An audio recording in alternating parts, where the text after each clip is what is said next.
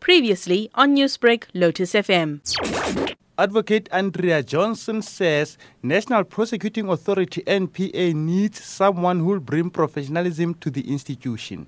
She says personality traits are the best weapon for any individual to succeed in the position of leadership. I say this tongue-in-cheek, Chair. So if I am appointed as the National Director, who the President is, and I say this respectfully, will not deter from the work I have to do. It will not deter from what the people in the NPA will be requested to do. That is the difference. I've actually had this discussion with the previous National Director when he was appointed, and I remember sitting across from him and telling him, I want you to please remember in your chair that perception is half the battle. Meanwhile, the panel interviewing candidates for the post of NDPP has grilled Johnson on a number of cases where she was part of the prosecuting team. Among the cases, it's that of Glenn Agliotti, Brett Cabell, and the drunken driving case involving the head of the Independent Police Investigations Directorate, IPID, Robert McBride.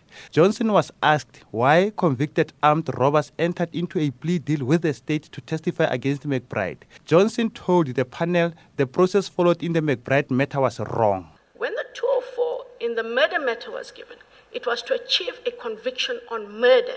To achieve a conviction on drunk driving, you cannot condone the conduct of the rest. What my approach would have been is to ask them to plead, you hold off on the sentence, you get them to testify through the trial. If the court finds them to be credible witnesses, then one considers what sentence to be imposed. Collective leadership is needed to ensure that the National Prosecuting Authority is stable and functions effectively in administration of adjudication of justice.